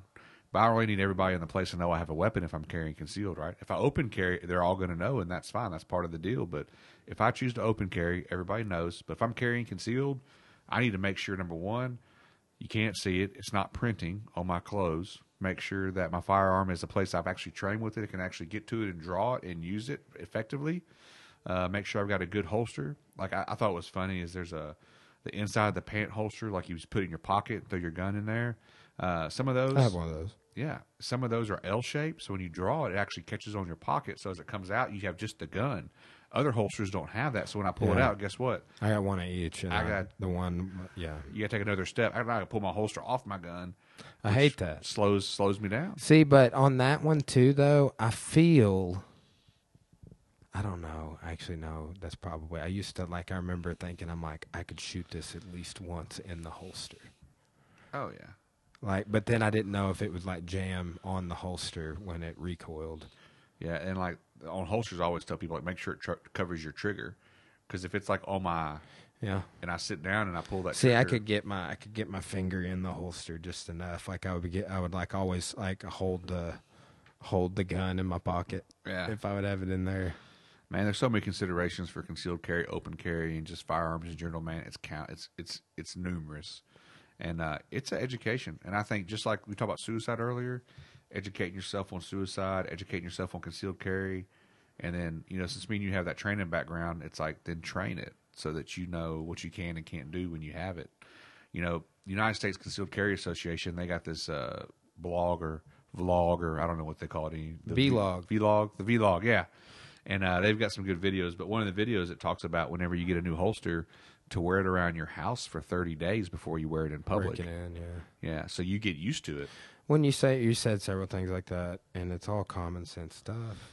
Yeah, but who would think of it? Yeah, I mean, I teach concealed carry classes, and sometimes I've done several renewals, and the people show up for the renewals. It's like, hey, so when's the last time you shot? It's 5 years ago when I got my concealed carry. And you're like, well, that's good. Glad you're training. But at the same time, it's man. Yeah, but I mean, there's got to be sort of an upsell market there too, in a way, to be like you could almost do private lessons where all you do is go to the range with groups. Well, and I do. I teach So what I found out is people need a couple classes, right? One I call your fundamentals of firearm class, which is your basics, because there's people out there that have never touched a gun, right? And females, a lot of times, are super nervous about it, just like guys are. But my wife's a good example. I'm just nervous Cora's going to outshoot me. Yeah, don't worry about it. She does. That's good. Females are typically sometimes better shooters than men. You know why? Because they're coachable. Yeah. Yeah. I mean, think about it, dude. I've been arranged with females, and they're like, I don't know what to do. It's like, well, listen to me and I'll tell you. Some of the best people I've worked with in terms of fighters have been females, just because they are coachable to a certain point. The struggle with a fighter is just getting them to do the things off the mat. Diet. Yeah, extra they'll show the discipline while they're in front of you, and then it's like, no, this is a lifestyle. You chose to fight. This is for the fight life. Somebody came into boxing and was wanting to go all hard, This kid didn't weigh 130 pounds. And I mean, he was 18 years old, but Damon, this guy had a fight. He has a fight coming up in MMA. We're just boxing. The boxing practice. We're boxing sparring. And this kid like hauls off and clocks Damon hard as fuck right in the eye and like blacked his eye the next day. I was like, damn, what happened? He's like, that little dude. So after that, Damon threw like a shovel hook, like a rear uppercut style shovel hook to his body, about like lifted him up off the mat, and that dude was done. And then that was like 30 seconds left in the round. We had a 30, 45-second break. And afterwards, I was like, nah, put your gloves back on, man. This is the fight life, bro. This is the fight life. You came in talking to me about the fight life, and this is it. Doing the shit you don't want to do. You were going to set out this round. Get up. Don't hit that dude so hard this time, and he won't hit you hard. Yeah. You know? Yeah, I got a story about that I thought was pretty interesting. So, like, on the firearm side of the house, like, your equipment, the whole goal is for you to be able to get to your stuff, right? And people like those thigh rigs because they're sexy, right? They're tactical. So, you know, and people think they're real awesome. And so I was Did you come up with that? the tactical? No, that's not me. I can't claim. I don't know who came up to it, but I've heard it like my whole career. But they wear those thigh rigs, those drop leg holsters on their thigh. And I was doing a private class for a guy one time because he and his buddies, and he had that thing down to where it was like around his knee. I was like, man, can you even get your gun? I was like, good Lord. And he's like, no, dude, it's cool, man. It's supposed to be on my leg. It's a drop holster. Drop it all the way down. I'm like, I don't think you understand the purpose of that holster. And he goes, well, what is it? I was like, so when you get your gun out, it doesn't interfere with your body armor. I said, actually, for you, since you're not wearing body armor, outside the waistband holster would be better because you're just drawing it. I hate it when my other accessories interfere with my body armor. Exactly, man. It drives me insane. People just, yeah. But knowing information like that helps out, bro. I mean, it does. Like, that's it. Like, I'm sure there's a lot of other instances, just like what you said, where the common citizenry does not know the why. Yeah. Like, just like so many things I teach people in jiu-jitsu, it's like you can't, you're showing them a why, but they need to learn like 10 other more whys before they can get the overall why of what you're talking about. Like, here's why we're doing this, guys. Yeah, and there's probably a good conversation there about principles and concept versus technique-driven schools. Well, and two, like, I think a big part of it as well is just like, then that's been a big topic swirling around out there. Yeah. I think the topic is more this than anything. Methods. Yeah. You know, like you have shared on the podcast several times your methods. This is the methods of how you train your guys. You require them to read this book. That is your teaching method of how you want the people around you, how you're concerned for them, how you're relaying that, you know. And that is, like, I've been, like, really into that. So, like, situational rolling is a method. Rolling with no submissions is a method. Rolling blindfolded is a method. You can only do arm bars on the left arm is a method. Start from standing. They pull guard, then you go. Start back to back from sitting. So these are all like different rolling or sparring methods for jiu-jitsu, but it's like it's the same thing across the board. It's like I try and like really diversify things. Try to never teach the same model class, especially lately. I've been more focused on it. That's why I like having other instructors involved too. So like I was talking to Albert yesterday. He's going to run a few boxing classes because he usually just comes in and beats the shit out of everybody and goes home. And I'm like, thanks, man. Like, put in perspective, buddy. Yeah, it's funny. Tim tried to jump around him yesterday, and he like caught Tim by the shoulder and was like, "Get back over here," because dude, Tim will get those angles, bro. Yeah, I'm telling you, I've been working with that kid a couple times a week now because he can drive. He's 17, and he's getting incrementally better again. Dude, always. That's how it is, man. It's like same thing with holsters. Like if you draw from the holster, if you can draw from the holster and put a round on target in under a second, you're probably a top shooter. But if you want to shave a tenth of a second off, you got to do it thousands upon thousands of times. So like it's crazy how much practice it takes to get just a tenth of a second off. What's crazy too is like on like focus mid holding, for example. Yeah. Like with Tim, there's 2 drills that like I taught him the drills. We've worked the drills, and we were doing some different combos that we hadn't really worked on a whole lot that day, like different setups and whatnot. But he was like just finishing with a lead hook on one of the ideas, but he was getting this angle so fast.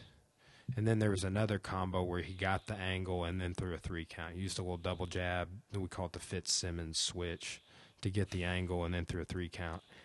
And on both of those two different drills, 2 different combos, I couldn't even, like, there were several times I couldn't even keep up with him, and I engineered the drill.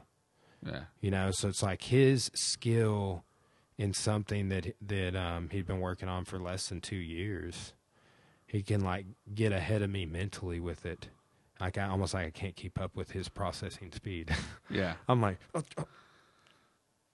Dude, another thing he does that you would like is, I know Dring's always talking about hips and shoulders or balance points, and I say that incessantly too. I stole it from him. Is and you know that just with your judo background. It's pretty important, I think. And I'm sure frisking the belt. Oh, yeah. Well, frisking the belt to the escort position. Do it to my wife here just to get. That's what we were talking about earlier. Oh, man. Yeah. Anyway, so Tim will do this thing where he gets that angle and he'll hit you once, then slide out and pull your shoulder with it. So he's behind you here, puts his glove, hooks it around your shoulder, and pulls you off balance, and then hits you again. So hits you, you're off balance, pulls you as he steps behind you more to catch up with him, pulls you off balance, hits you again. So, but man, angles are such an important concept in boxing, kickboxing to MMA as well. But in boxing, and I think that's why I encourage so many people to box, is because that's where you get good at those things. I feel the most. I tell people it's like, very rarely, I mean, kickboxing a little different with like kicking setups, but for the most part, I mean, for a kick, for example, you kick me first, Yeah. I'll throw a kick. There are sometimes I throw a kick first, but it's usually as a counter. Yeah. Or it might be like a lead front kick, like a foot jab. But for the most part, it's all set up off the hands. The takedown, the clinch, and the kicks. Traditionally and statistically, if you want to talk about risk-reward, you're going to set stuff up with boxing. Yeah. Lead jab into a takedown. Yeah, and I mean, man, I see tons of MMA and kickboxers, mixed martial arts kickboxers that don't have a jab. Jab takes time. It takes a long time. I've been jabbing for a long time, and I've just gotten better at it over the last couple of years, I feel. Yeah. So I've been boxing exclusively and more seriously since 2013. We talk about that in self-defense, just a self-defense application, you threaten the face, and the person's natural inclination is to cover. Oh, dude. And when they cover, dude, it's for like, hey, thanks for the present, buddy. So here we go. Let me run this by you. Like Mr. Dean, it was either from like a Sukanagi position or like a Tani Itoshi, like from either with an underhook or something. Like we're beside the person, going to throw him backwards, right? Yeah. And so like we're standing there, and Mr. Dean comes out there in his flannel and his long johns, and he goes like this. Didn't touch me, and then I did it several times to other people. Didn't touch me at all, but went like this, and I went like that. Yeah. And I was like, oh. Like I thought he was going to push my face, so I went back. That was the off balance. Yeah, it's called eye threat. It's good. It blew my mind because I was like, no, don't do that. And I essentially started the throw for him. I think he was doing it. It was either Obi Itoshi or it was Tani Itoshi. Yeah. So. And that's a natural reaction, man. But typically what you see is like you put my face, I'll cover up, or I'll put my hands up, or I'll look away because I don't want to be blind, right? It's just like a natural inclination since birth. So same with that, the eye threat or self-preservation, yeah. Dude, it is. It's a strong thing. People want to not get their head damaged where their brain is, the big computer, right? We were this morning watching that Frank Mir-Nogueira fight.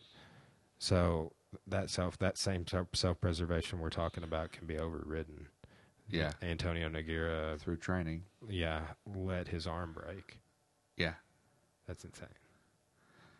It's one of those people ask you, like, what happens if you get stabbed? Well, you keep fighting because it ain't over, is it? Right? That's the thing about self-preservation is like we do force-on-force training with simunition guns, which is basically paintball for cops, if you want to call it. It's like, but it's a pain inoculation. So when we're out there, we're training, and you get shot with a simunition gun, officers never die, right? And so there's lots of stories out there. Ohio has a good story. There was a female officer, been through some munition training, right? That pain inoculation training, goes into a garage, three attackers, gets shot 10 times in the garage, puts down all 3 attackers and returns fire, right? Because in training, she'd been taught to fight through the pain in order to prevail and win, right? And she's alive today. And those other 3 guys, they're no longer with us. But she, through that training, said, I knew that I got shot. I felt myself get shot, but I knew that I wasn't dead because I did that training and I was able to push through and overcome everything. So I think that's like a huge, huge thing that you got to think about when you're doing your training. Back on that, yeah. Yeah, I totally agree. Sorry, my segues aren't as No, they are, man. It's thought provoking. They really are. I'm just a martial arts hipster dude with a man bun, bro. Like, I'm just trying not to get killed on a daily basis. Yeah. No, I mean, and that is, it's thought provoking. I love sitting down talking to you or Dring or going up to train with Dring or train law enforcement with him or seeing you guys training in the gym with law enforcement because it's thought provoking. Like, I love thinking about self-defense. Anybody that says self-defense is bullshit is disservice. Like, I'm in the martial arts industry, but it's like, that's it, man. Like, I like look around all the time and I'm like, and it's always been the same. Even when I had more competitors, it's like competitors are the minorities. Yeah. And I don't mean ethnic minorities. I mean, out of all the people at my gym, there's the fewest number of people that compete out of the bigger, larger community.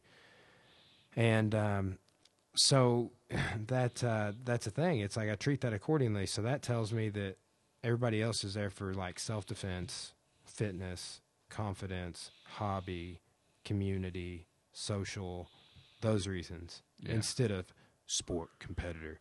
Like, it's actually, I've been being an elitist about this, but it's like pisses me off when I see people call like judo or Brazilian jiu-jitsu or anything a sport when they're talking about not the sport. Yeah. Exclusively. They're talking, and so I'm like, it's an art. You need to say it correctly. It's say the martial art and sport of. Yeah. Or I'll accept this term as a martial arts historian, self-proclaimed, martial sport. Like, so I use combat sport, but like in my thesis, when I got to like the 20th century, I started talking a lot about martial arts as sport. That's what I'd use. I'd just martial sport. That's how I would describe it. Yeah, I can see that. And they got combat sports now. Because you have to have multiple ways to spin it, so you don't use. Because I mean, imagine how many times in a master's thesis on martial arts, I said martial arts. Yeah. And I think the other side of that is like competition, man. I think it's good. It is. You should always test yourself against other people to see kind of where you rank. Especially at like locally, like these little regional tournaments and stuff. It's such a, that doesn't mean crazy stuff doesn't happen. There's that dude the last tournament that made international headlines that wouldn't tap to a freaking heel hook and like let his ankle break. Yeah. My only problem with competition is like to compete, you can't really kill anybody. So you actually take lethality out of the competition stuff. And I think there's a big argument out there, discussion. They still do the discussion about self-defense versus, competition training. And I think that if you're a guy that's a serious competitor and you're putting the time on the mat, off the mat, and you're weighing in at your 5% body fat and you're lifting a house in your weightlifting routines and you're out there and you're training on a consistent basis, you're probably going to be okay in a self-defense situation. You know what I'm saying? Because physically, you're going to be a beast. And someone goes to attack you mano a mano or whatever, hands and stuff, you're probably going to come out super victorious in that. I think the other side of it is if you want to be a well-rounded person, train for competition because it puts you in awesome shape. Do those techniques. They're super effective. In my profession, though, we can't really just haul off and, like, gouge your eye out, right? We have to. That's a foul. Yeah. So unless there's a situation where that's acceptable, situational, totality of circumstance type thing, we use more control techniques. So going into a jiu-jitsu gym or a judo school or training all that stuff, that helps us out so much, man. We were doing Wakigatami last night, and Matt Hall was there. He's going to come on the podcast, by the way. This dude's 6'10", 285. It's huge. And It's fun to grapple. I was talking about Wakigatami and getting in on it, and we were doing throws and just different things from it. I uploaded a video called Wakigatami Options on our gym YouTube you can check out. Yeah. It's got just little different things like a Taitoshi variation, a rolling knee bar, Ashigurami. A rolling Ashigurami. But the standing submission, the going to the ground, the sacrifice with it. But I walked up beside him, and I was like, well, hey, it's like this, because he's done some DT stuff, because he works at the jail. Yeah. But I walked up, and I grabbed him by the wrist of the tricep, and I went, sir, I'm going to need you to come with me. And he just, we both just lost it. Because, dude, he's 6'10", 285 is literally, I'm 6 foot and 1/2 inch. Yeah. So, I'm just like, doop, doop, doop, doop, doop. MacArthur's been coming in. I've been seeing him, and he's 6'6", and it's like looking up at him. MacArthur looks up at this guy. Yeah. And the funny part is MacArthur outweighs him, but both those dudes are coming on the podcast, actually. MacArthur's coming on over spring break. Dude, they're fun to grapple, man. They're a handful. That's a lot of business right there. Yeah. It's awesome, Super heavyweights. Oh, yeah. Good times. Yeah. Well, man, let's go ahead and wrap things up. Do you want to give a plug for your website or your tactical training business you've been doing? Sure, man. Go ahead. Why not? I'll post it in the description on the video, too. Maybe I'll be a sponsor one day, right? There you go. Yeah, Right. I'm going to get some of those. Pretty simple, man. We got a training we do, concealed carry. We teach that new enhanced concealed carry class. I'm certified to do it right now. SRTSarkansas.com. So go there, check it out. There's a contact us form on there, and just fill it out if you're interested in training our classes. We do fundamentals of firearm class. We do our concealed carry, our enhanced concealed carry, and then we do custom classes, which is the ones I really enjoy, the custom classes, because you kind of get to go out and do some more advanced training, intermediate pistol, advanced pistol, rifle training with weapons manipulations and stuff like that. So that's super fun. I've always enjoyed those classes, and it's kind of like a one to how many buddies you got kind of deal. So. Yeah, no, interesting. And obviously, concealed carry is a state-by-state basis. It varies from state. But if people want to, I'm sure, contact you for any, if we have out-of-state listeners or out-of-country listeners that wanted to do, like, consultation with you. Oh, yeah. I'm sure they could contact you for that as well, the same means. Yeah, just go to that website, SRTSarkansas, spelled out, .com, and then when you go there, just check out the website. There's a contact form. It's a simple site, I'll be honest with you, because it's kind of a landing page for me. And then I've got classes scheduled for up until the end of May right now for concealed carry. I've been doing about 2 to 3 months out with that. And you doing a YouTube or anything? Maybe after today we might look at some YouTube stuff, but I haven't really put anything out there online or YouTube. I'm just more interested in training and doing the classes personally. You start your own YouTube. I would definitely encourage you to do that. Or you're welcome to put a playlist on my YouTube, or our YouTube, rather. Because I've been uploading tons of those judo videos that were on the member site YouTube and getting them put in playlists and getting that ordered up. But that's something that's definitely, like, I want to do a self-defense playlist. Yeah. I've been looking at a lot of other bigger gyms that have, like, categories of playlists, and when Hickson releases that self-defense unit, I'm signed up for that, and it's going to be 70 techniques. I'd like to look at that. Yeah, I'll have digital access. I'll let you know. Yeah, I would never give you the login. Okay. Well, yeah. So you got anything else, man? Thanks for coming on. Man, I appreciate it. Yeah, I would like to give you a few weeks off or whatever, but come back and have you just talk about your judo. I love martial arts, dude. I like training. Well, and you did come up and train with one of the most legit old school judo practitioners, the guy that trained at the Kodokan and everything. So Mr. Carl Geis. He's passed on somewhere else, but yeah. Yeah, but no, I would definitely like to sit down and have a conversation about that sometime. We can do that in our Sports Unraveled playlist and dump that over in there. Sweet. Where we also will talk about John Jones's PED issues. Oh, what? I shared an article last night about a doctor. We'll talk about it on the next MMA show. You talking about Russia's PD issues too? I'm definitely. So that will go on the Sports Unraveled playlist. It's not exclusively going to be martial arts. They were in the Olympics after the PD thing. Yeah. Anyway, we don't talk about that because they have better nuclear warheads than us. Okay. They do. And they got a guy that's willing to push the button. Yeah. I think sadly, probably we do too. Wow. It's not going to be a good time. Sometimes you got to push buttons. Yeah. All right. All right. Well, signing off. Thanks for listening, everybody. And subscribe to our YouTube. You can check us out on Podbean. That's our audio host. And through Podbean, we get direct uploads onto the Apple podcast app. So you have that on your iPhone already. If you didn't delete it, if you did, re-download it so you can listen to Life Unraveled podcast. Thanks, guys.